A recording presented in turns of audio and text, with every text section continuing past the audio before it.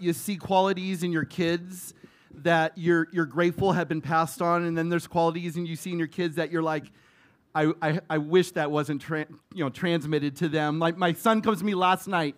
One of my favorite jokes in my household is 10 o'clock on Saturday night. I tell people, guys, I need to go figure out what I'm speaking on in the morning. All right, so give me a little bit of time. So my son comes in at 10 o'clock last night and goes, Dad, I got a great idea for your message tomorrow morning. I go, what is it? He goes, how about Jesus and the resurrection? I go, you know what? You nailed it. You nailed it. It's kind of obvious, isn't it? You know, it's kind of obvious that we should talk about this, but maybe today is not going to be so obvious. Steve Kerr, coach of the Warriors. Go Suns!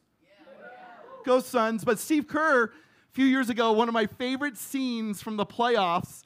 I mean, let's admit, Steph Curry, amazing, right? But we're going to take him down, so we're not going to worry about that. He brings the guys into a huddle. The beginning of the game, he brings his team together and says, okay, so this is going to be the first play of the game. Someone is going to pass the ball to somebody, and then that somebody is going to take it down the court, and then that person is going to shoot the ball and make a basket. All right? Sound good? Doesn't sound like an inspiring play, does it? It's usually not why we have huddle times. You know, the huddle times are not for things that are vague, and I get what Steve was trying to do. He was trying to get them to smile, get them to laugh, get them to kind of not think about the game, right? But you know what? Huddle times are not meant to be vague, are they? Music stands are not meant to just descend on their own. This is huddle time for us. This is huddle time for us. This is a time where we have taken on a Sunday, and we're saying we're going to come together for a little bit of time, but we're not going to stay here forever because we got to go back out and live our lives. And this is a huddle time where I'm not here to be vague. See, a coach during huddle time addresses specific issues, raises specific concerns, and somehow motivates the team to get back out there and win the game. So the vague part of today is this: love God, love others. But we need more than that. I need to speak to myself and to you and to say there's a specific game plan. And I don't want anyone in this room to miss that game plan. So call me Coach Scott. Okay, we're at huddle time. It's halftime. Some of you look tired. Some of you look miserable. Some of you look frustrated, right? You think you're losing the game. You think you're down, but you're not out. You may be crushed, but you're not destroyed, right? So Coach Scott is here to say, all right, let me address what's important so that you can leave huddle time and get back out there and win the game. Amen? Because I want every single one of you to win the game. And more than me wanting you to win the game, God wants you to win the game. And this is no time to be vague. Love God, love others, that sounds great, but how do we apply that to our lives? Well, the resurrection addresses that. And it just so happens that we're, as a church community, going through the book of Acts, and we're going to pick up right where we left off, because Easter has to do not just with Sunday on April 17, 2022, Easter has to do with every single day of our lives. And if you turn to Acts chapter 4, turn there in your Bibles if you would. If you don't have a Bible, we have complimentary ones. Zach, if you could grab a Bible. If someone wants a Bible, take it, enjoy it, write in it. If you don't have a Bible and you just want to download one real quick, 30 seconds. We got pretty good Wi-Fi here at Sozo. So ESV, free Bible, download it. Acts 4 is where we're going to be. And what we see in Acts is exactly what I'm talking about. What is required to win the game? What's required to get it back out there and slam dunk for Jesus? What is required of us? Me as a person, us as a community. Because one thing I know is that life is not an isolated event. Life is not meant to be lived in loneliness. Life is to be lived together. And so love God, love others. What does that specifically look like? Well, we turn to Acts chapter 4. Look at verse 32, if you would, with me. So it's just been weeks, right, since Jesus was crucified, buried, risen again. And the impact that event has made on the lives of men and women is incredible. It is awesome.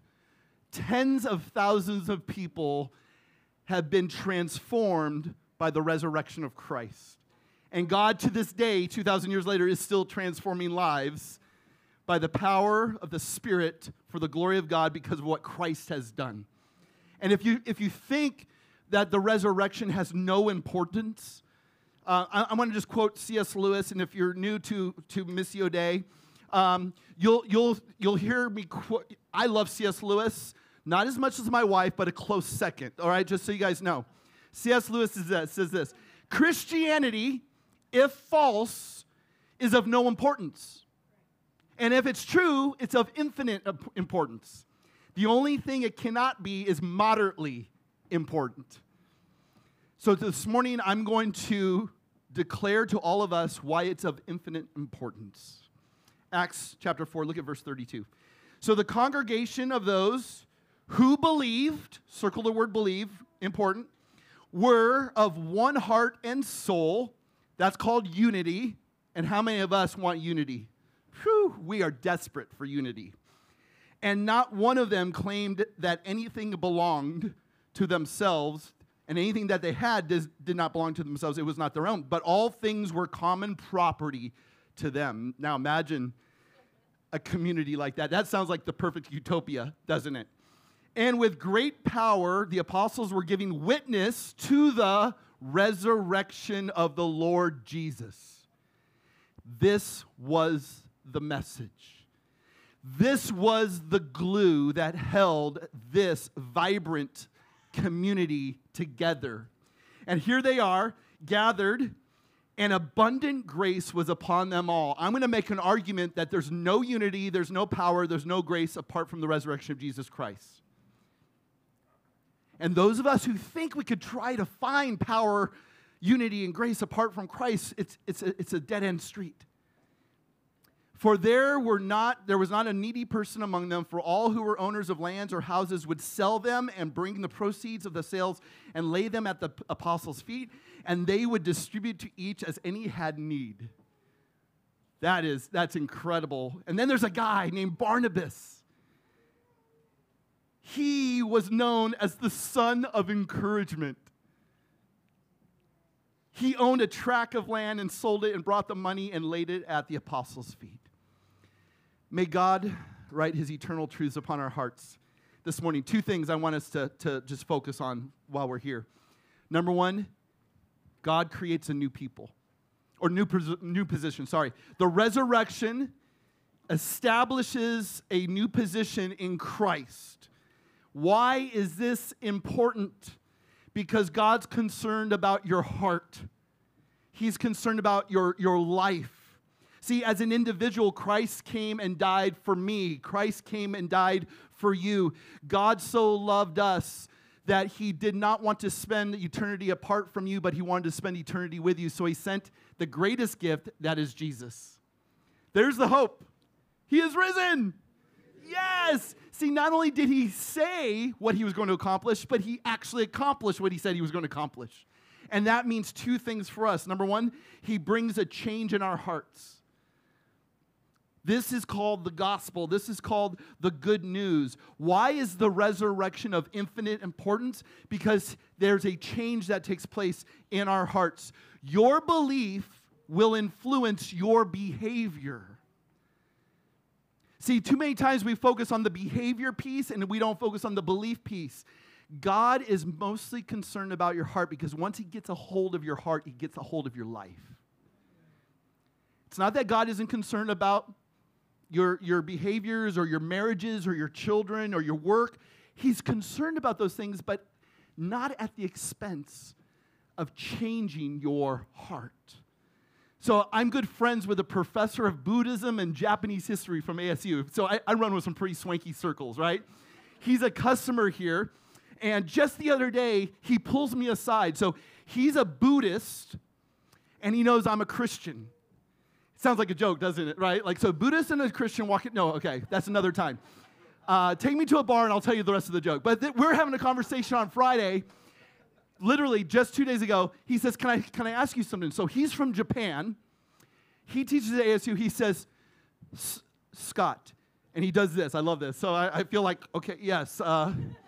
He says, I hired a painter to paint my house. He says he's a Christian, and yet his work is really bad. I go, well, that's not unheard of, right? I know a lot of Christians who do shoddy work. I was going to say something else. Speaking of shoddy work, look at this thing, right? Oh, there's my stagehand, also known as my wife. So we're just going to leave it. He says, help me make sense of this.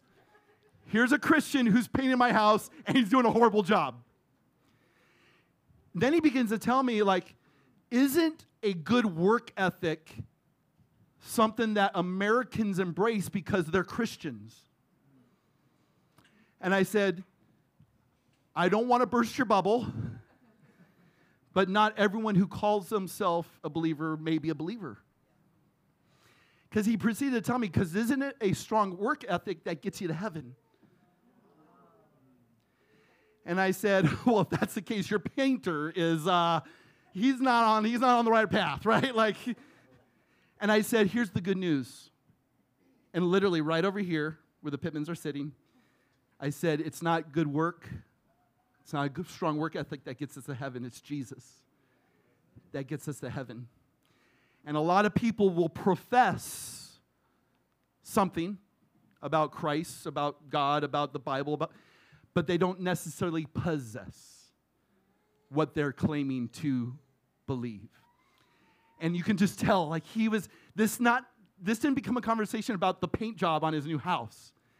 This became a conversation about how we are accepted by God. Ladies and gentlemen, going to church doesn't get us in. Painting houses well don't get us in. Being a good mommy, daddy, husband, wife, whatever, doesn't get us in. What gets us in is a change in our hearts that can only be brought about by God. And he takes our hearts of stone and he turns them into hearts of flesh so that we want him more than we want anything else. And this is what Christ has come to do. It's not those who are well that need a physician, it's those who are sick. It's not those who are alive that need to be resurrected, it's those who are dead in their trespasses and sins. And so God sends his Son to change our hearts, which then secondly, what happens? There becomes a change in our character. And our character will not change apart from a change of our hearts. But the goal then, once God changes your hearts, is that your character is going to become more like Christ. So there's a painter who does a shoddy job on my Buddhist professor's house needs to understand you need to now paint as if Jesus was painting that house. And now you as a husband who are trying to love your wife, you love your wife as Christ has loved you.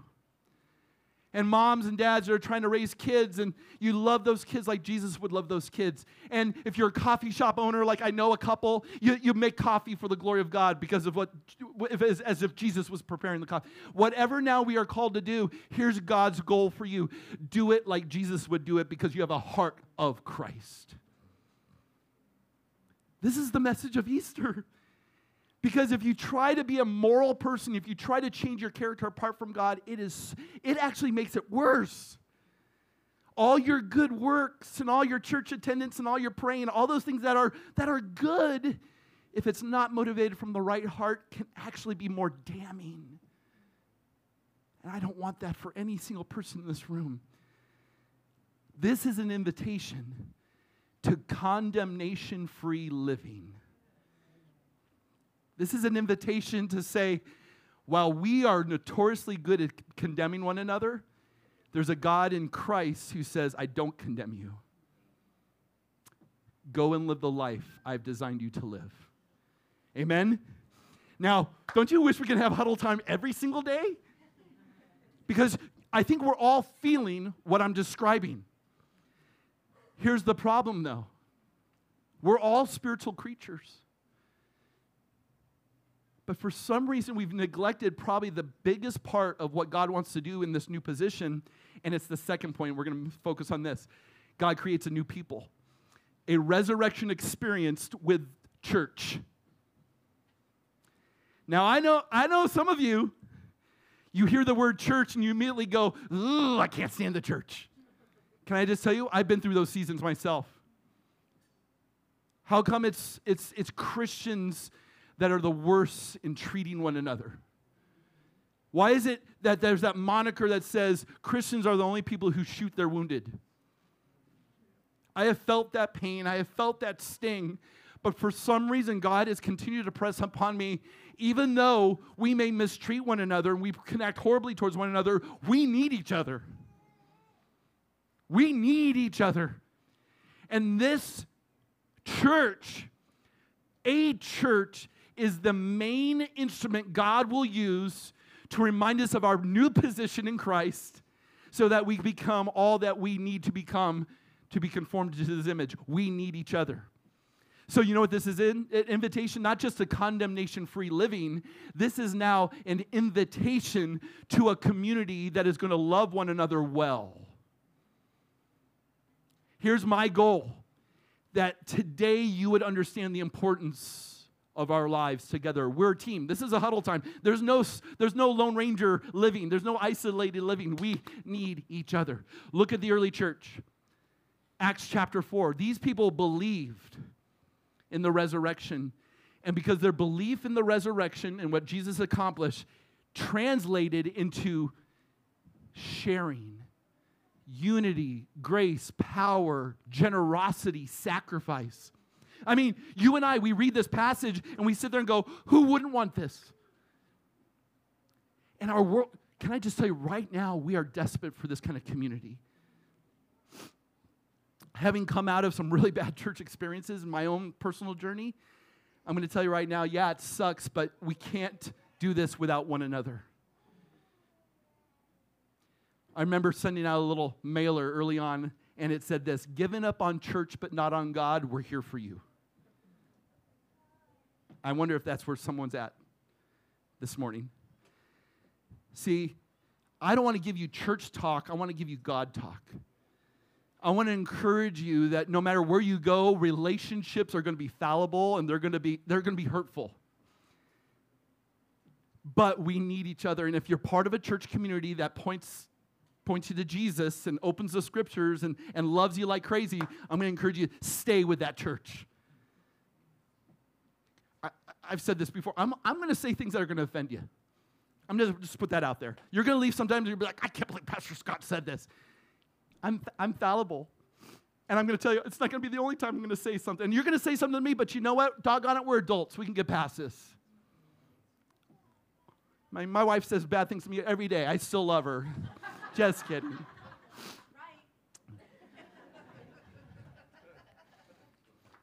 Look at this new people. 2 Corinthians 8:9. You got that verse? I'm going to just show you something. So here's what Paul says to the Corinthian church. "For you know the grace of our Lord Jesus Christ, that though he was rich, yet for your sake he became poor, so that you by his poverty might become rich." God has made us wealthy beyond our wildest imaginations, but we have this wrong understanding of what wealth looks like. And the key to wealth in our relationships with one another is a love language that some of us have never understood or have largely ignored. You guys familiar with love languages? I'm not a big fan. What are some of the love languages? Words of affirmation. Gift giving. I like gift giving. That's a good one.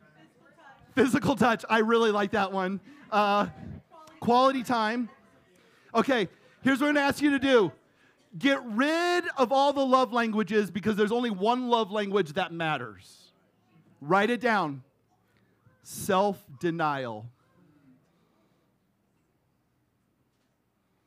It's the only love language that God shows us.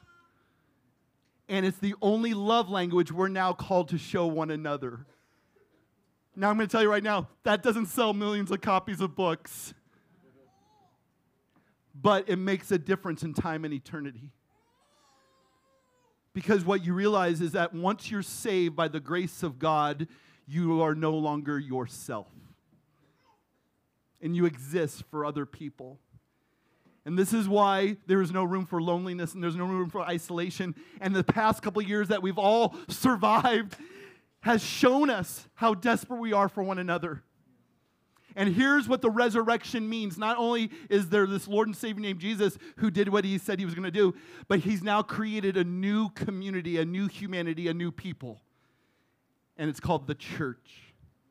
And we need one another. And it means two things now in our lives. Number one, it's a change in our relationships. See, you may be that person that, and again, it's a Western way of thinking that prizes autonomy and values privacy. But I'm going to tell you right now, we have missed out on the fact that our faith is personal, but it's not private. And the fact that if we're not pressing more deeply into one another's lives, then our Christianity is not just deficient, it's defective. That we all have crap. We can come Easter Sunday and be like, look at it, it's so good to be together. He's risen, yeah, he's risen indeed. And then we leave here and we enter back into our nightmare world that we hide and we're shameful of and we're guilt-ridden over, but we don't have anyone to share this with. This is where we come in. Ladies and gentlemen, the church is not a country club, it is a hospital.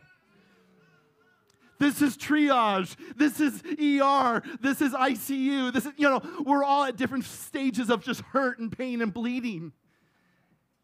And the question is, where do we go?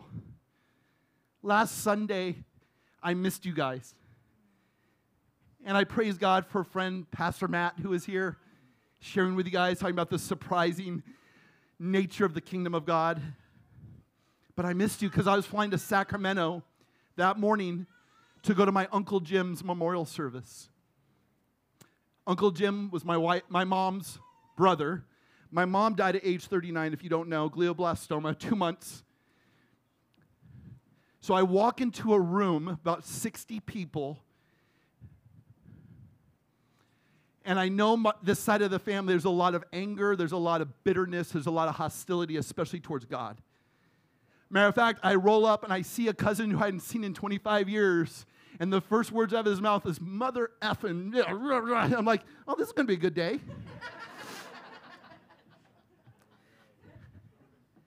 Here's a man who's married to a woman who has had a couple kidney transplants and has not gotten a fair shake in her health in 20 years.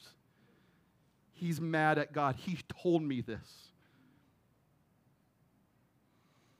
But I walk into this room at this country club, this ballroom, and my other cousin basically says, we don't know what to do.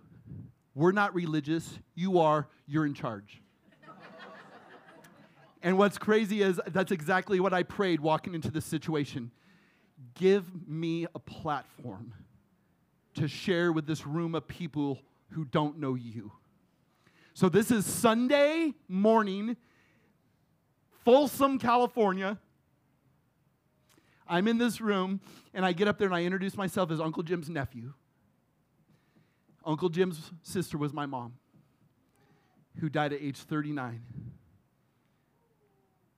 And I can understand if there's anger. I can understand if there's resentment. I can understand if there's hostility.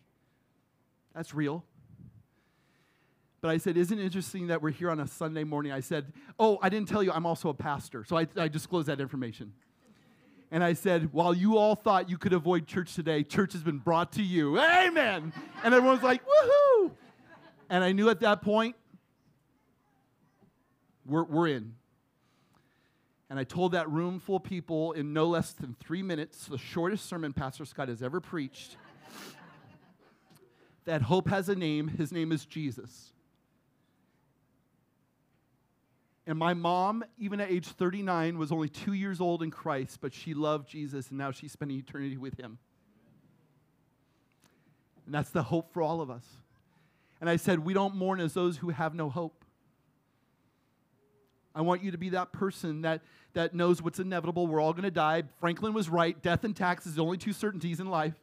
Sorry to remind you, it is April. It's tax time, so if you haven't gotten your taxes done already, but get yourself right with Christ.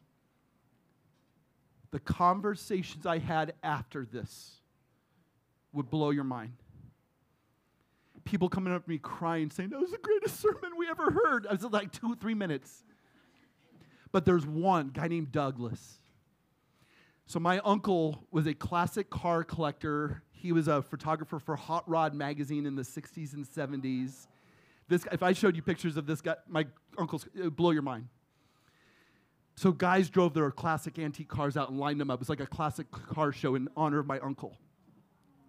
I'm out there looking at these cars just like, this one guy, I walked up to his car, and he had spent 10 years restoring this car. And he was telling me the hours and the years and the amount of money. And then all of a sudden he started crying. He goes, Pastor, I need to tell you something I've never told anyone in my life. And at those moments you're like, uh-oh, what's coming? What's coming? He was in the Vietnam War, drafted right out of high school. Saw things no human being should ever see. Participated in things no person should ever participate in. And he had never shared what was so heavy on his life for 50 freaking years. And here was this man crying on my shoulder. Maybe he did both. I don't know. At that moment, it did not matter how many years he spent restoring this car. In that moment, it didn't matter how much money he spent on restoring that car. At this moment, he had something so heavy on his heart, he needed another person to share with. And when I left that place, you know what Douglas said to me? He is risen. I said, amen, brother. He's risen indeed. And there was this glimmer of hope. Like, he just needed that one safe person to share that something. You all have stuff. And we call it stuff. Why? Because we keep stuffing. And we don't have anyone to talk to. And we need each other. But the problem is we're really bad at condemning, and we're really bad at crucifying one another. We're really bad at showing ungrace towards each other. There's this tweet I saw this week. I wanted to show it to you guys. I love it. I don't even know. It was just on someone's. The final miracle Jesus performed was healing the ear of a man wounded by a sword-wielding disciple trying to defend Jesus. Jesus still heals people wounded by deluded disciples who think that Jesus needs defending and people need to be attacked. Love one another. Number one, you can't do this loving one another without Jesus' heart in your life. And you can't love one another without being a part of a church. So what does it mean? There's a change in our relationships now. That we are to be so busy loving each other. We're to be so busy providing for one another's needs. We're to be so fixated on what God has done for us that though Jesus was rich, he laid aside his riches to become poor, to enter our poverty, to make us rich. And you know what happens when you're busy with that kind of life? You have no time to surf the internet. You have no time to post tweets. You have no time to react to someone's Facebook page. You have no time to boycott masks, no vaccines, no vaccines. You know what you don't have time for? Any of that trivial crap. When you are a church that's focused on the resurrection, you are continually busy loving people.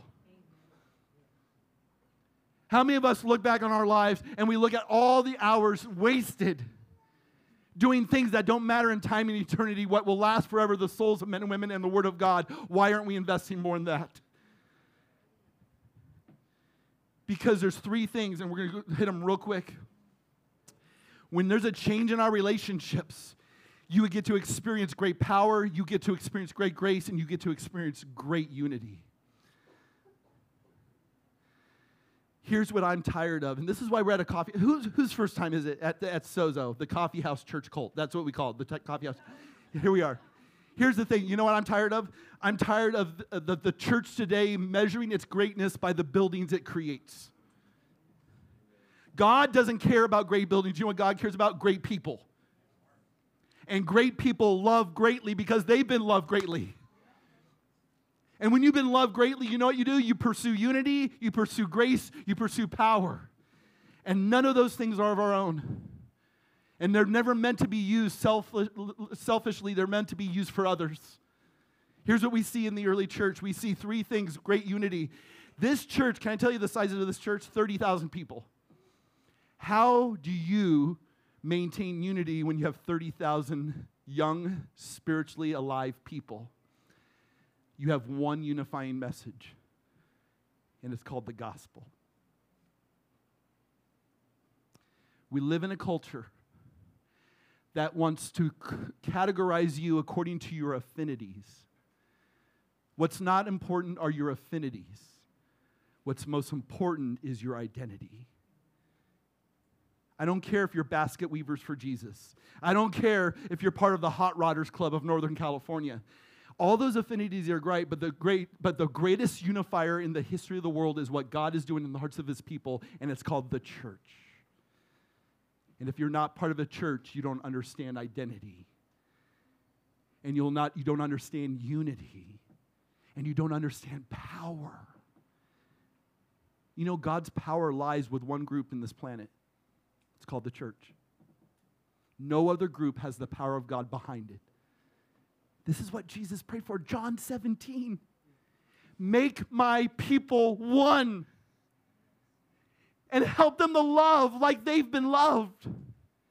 And this is the power of God behind what he feels is most important. And yet it's the very thing we neglect because we're too busy for church. Can I just tell you, I can't remember a Sunday morning where I woke up and I said, yeah, I'm going to skip church today. But you're like, but you're the pastor. You can't miss. Actually, I could. People be like, where's Pastor Scott? Oh, he slept in. I wish. But here's the thing. I've committed my life not just to wake up on a Sunday morning to be with you, but I've committed my Mondays and my Tuesdays and my Wednesdays and my Thursdays to meet with you and to love you and to shepherd you. Why? Because there's no greater investment of my time to see you grow in Christ and to have you tackle the issues that all of us are tackling with biblical wisdom and discernment. We need to be up close and personal with one another. We can't love each other from a distance. There's no online church. There's no online discipleship. You know the problem with online? We've been online so much. Online gives us all the tools at our fingertips, all the resources at our fingertips, but yet it's minus one thing: discernment. But Pastor, I watch this YouTube video. Anytime someone starts a conversation with that, I sit there and go, oh, great, what's going to happen? YouTube University. It lacks discernment because we need people to say, is this true? Is this right? Is this beneficial? And you know what? This is why we come together, to go to God's word and say, he is wise. He is our sovereign God, the creator, author of our lives. Don't you think if he gave us the handbook for living, we should probably consult this a little bit more? Let's see, YouTube University or the Bible? I don't know. I do know that the message of the gospel is the greatest unifier in the history of the world. And when you're focused on that, it brings great power into our lives to become the people we can never become with our own power. But there's a work, and it's called grace. Third thing in your notes. Oh, boy, we need grace. You know what grace is? Being given that which you don't deserve. Jesus comes into this world, gives himself for us. Because like he said, it's not the ones that are well that need a physician, it's those who are sick. And you know what grace says? The church is not for the well and put together, but it's for those who are dysfunctional. Got any dysfunctional people out here? Anyone yell at their wife this week? Husband? Kick the kids? Kick the dog? Sometimes I get a little bit backwards sometimes, you know. Can I just tell you right now, the church doesn't exist to keep the weak out. The church exists to draw more sinners in. And by keeping them in and by keeping them growing, it keeps them encouraged. And this is what we do. Don't come here if you're looking for a perfect church. Don't come here if you're looking for people to have it all together. I'm going to be the chief model of I am the worst of sinners. But yet I understand God's love, and I'm going to pursue Jesus with his power working in me. If you want to join us, join us. Because all I know is that there is no substitute for what is going on here. Even right now, because I can tell in your faces there's something that's resonating with your heart.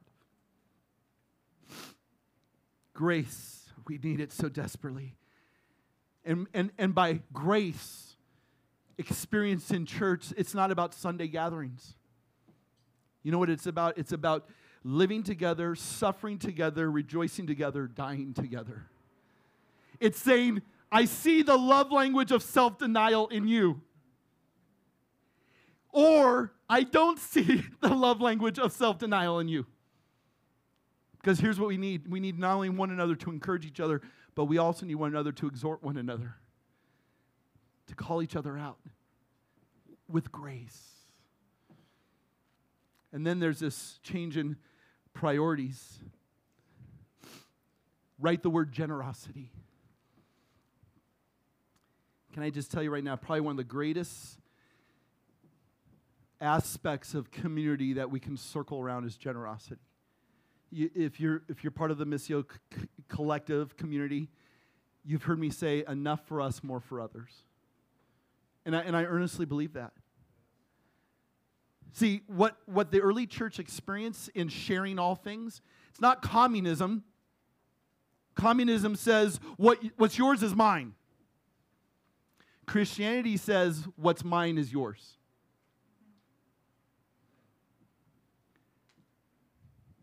Imagine being part of a community that took care of one another and there was no need. So much so, if I recognize need in someone's life and it compelled me to sell my house and give the profits to this need, I would do that. Some of us are going, holy crap. That's community. But did not God, who was rich, lay aside his wealth and become poor and enter our poverty so that in him we might be made rich? See, when you keep that in mind, when Jesus becomes your everything, you realize you don't need anything. Let me say that again, because some of you are like, oh, Pastor, that's tweet-worthy. When Christ becomes your everything, you come to realize you don't need anything.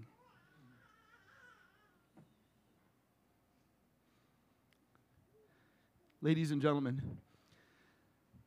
we will continue this message, but I only want to give you a little appetizer today. What does this look like in practice? Well, be a part of the Missio community and find out. What does it mean? See, I have the privilege as pastor to share stories with you of how we reach one another and how we love one another and how we provide for one another's needs. See, for every one story I share with you, there's 4 others that I don't share. People who come to me and say, I want to help this person with their mortgage. Here's a check. Send it to them anonymously. This person's struggling with their electric bill. I want to pay it for them. People need groceries. I've got a file, not a file, that's so old school, right? It's like an envelope filled with grocery store gift cards. I'm passing those things out like crazy. And people know that I'm in a position to help others, and they buy more gift cards, so I just have this unlimited supply of gift cards. Because I may come across a need and someone says, I don't have groceries this week. I go, boom, fill your pantry. But this is what the church does. Why? Because God is not into great buildings. He's into building great people. And he wants to move us beyond our possessions because you are defined by what possesses you. And if you're living for your car and you're living for your house, you're living for your job, those things will leave you bankrupt. But if Christ possesses you, it doesn't matter what you possess, you consider others. You are selfless. Now, it's not saying owning things is bad. But it's saying when you're given an opportunity to minister to someone's need, do it. Because with Christ, you have everything.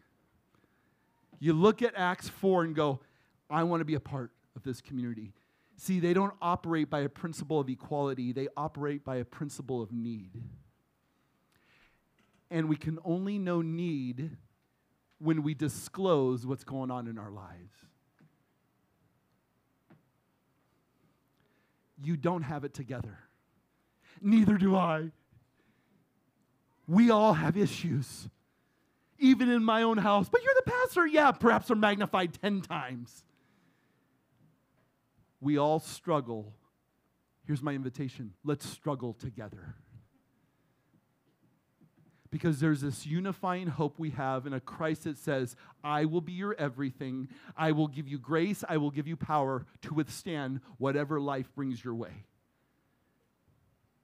Who have you invited into your life to journey with? Are you like my friend Douglas in Northern California, who has shared something with me a week ago that he has never disclosed to somebody in 50 years? The resurrection tells us you can disclose your garbage because there's a Father who's got you in his hands. Write the word security, because this is what we all fear. We all fear the moment I share my weakness, my struggles, my difficulties, my trials, that you're going to give up on me. And the Father promises us this in Luke 12, don't you know, little flock, that I'm going to give you the kingdom. When you're loved by a God who knows everything about you and you're accepted by him and he promises to never leave you or forsake you, that's called security. And therefore, I can be as generous with my possessions. I can be as honest with my heart. And it doesn't matter how people may reciprocate that or not. It's the fact that I am loved by God. And that is my security. Who do you have in your lives that you're inviting into? What's going on deeply, secretly, in those hidden places? God already knows. Now he's saying, bring others along who love Christ, who are going to encourage you, who are going to be that hope for you.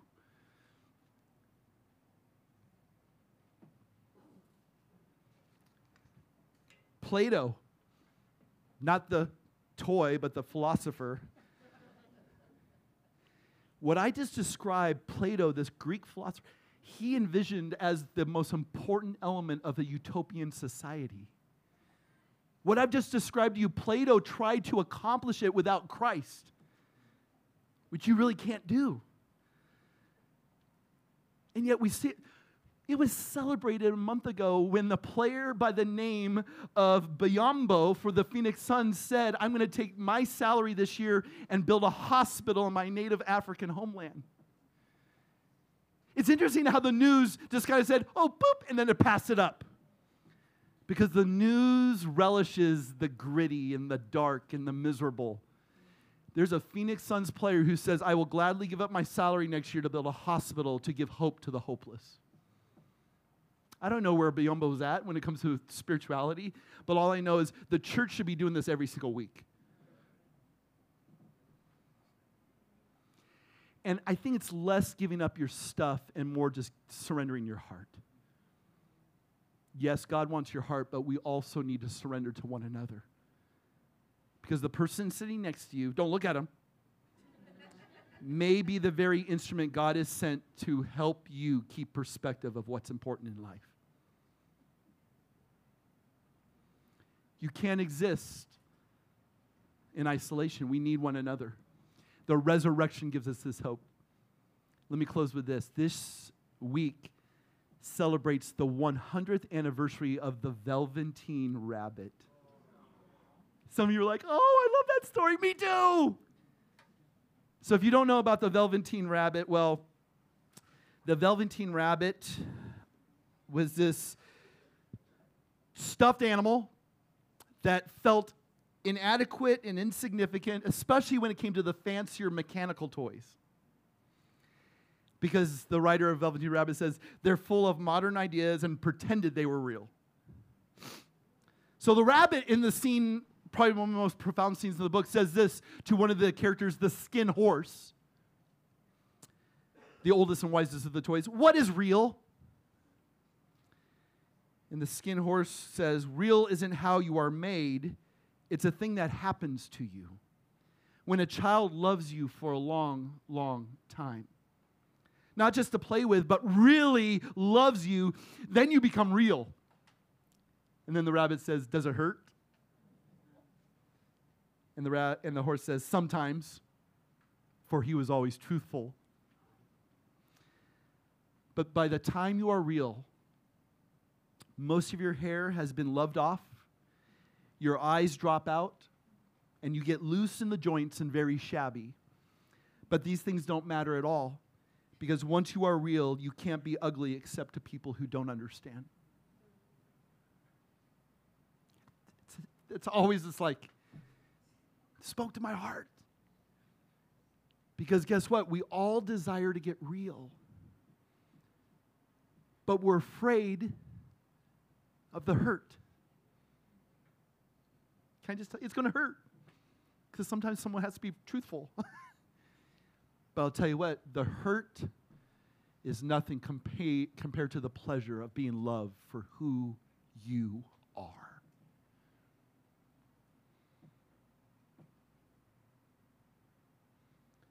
Stop exegeting who your neighbor is. Stop finding excuses not to love and not to give. Just stop. The rich young ruler comes to Jesus and says, who's my neighbor? And Jesus says, really, we're going to have this conversation? I think Jesus says, this is not according to the Greek, but he says, every freaking person you come in contact with. That's your neighbor. Stop looking at skin color. Stop looking at sexuality. Stop looking at political associations. Stop looking at what... We are all created in the image of God and created to have a relationship with Him through Jesus Christ. And whatever that moves you to do so that person comes to know Christ even more and becomes real in Christ, you do that. And stop finding excuses. The faith I have embraced is not a convenient faith. It's not a comfortable faith. It's not an easy faith, but I tell you what, it's an exciting faith. And if God has loved me with such great grace, we can surely love one another with great grace. Like I said, to be continued. But it's so good to be with you today. The resurrection not only promises us a new position in Christ, it promises us to be a part of a new people in Christ. Without those two things, you will not get through this world unscathed. And all God's people said, He is risen. Woohoo! Let's stand, let's pray. Father, thank you for today. Thank you for the beauty of Christ. Thank you for the power of community. Thank you that your word has been lifted up. And my prayer is that it would not only go to our minds, but it would enter our hearts. Transform us, because God, you are all about creating great people. Start with me. Start with us. For your glory and for the name of Jesus. We pray this in His name. Amen. May the Lord bless you and keep you. May the Lord lift His face toward you and give you His grace and peace forever and ever. Amen. See you soon.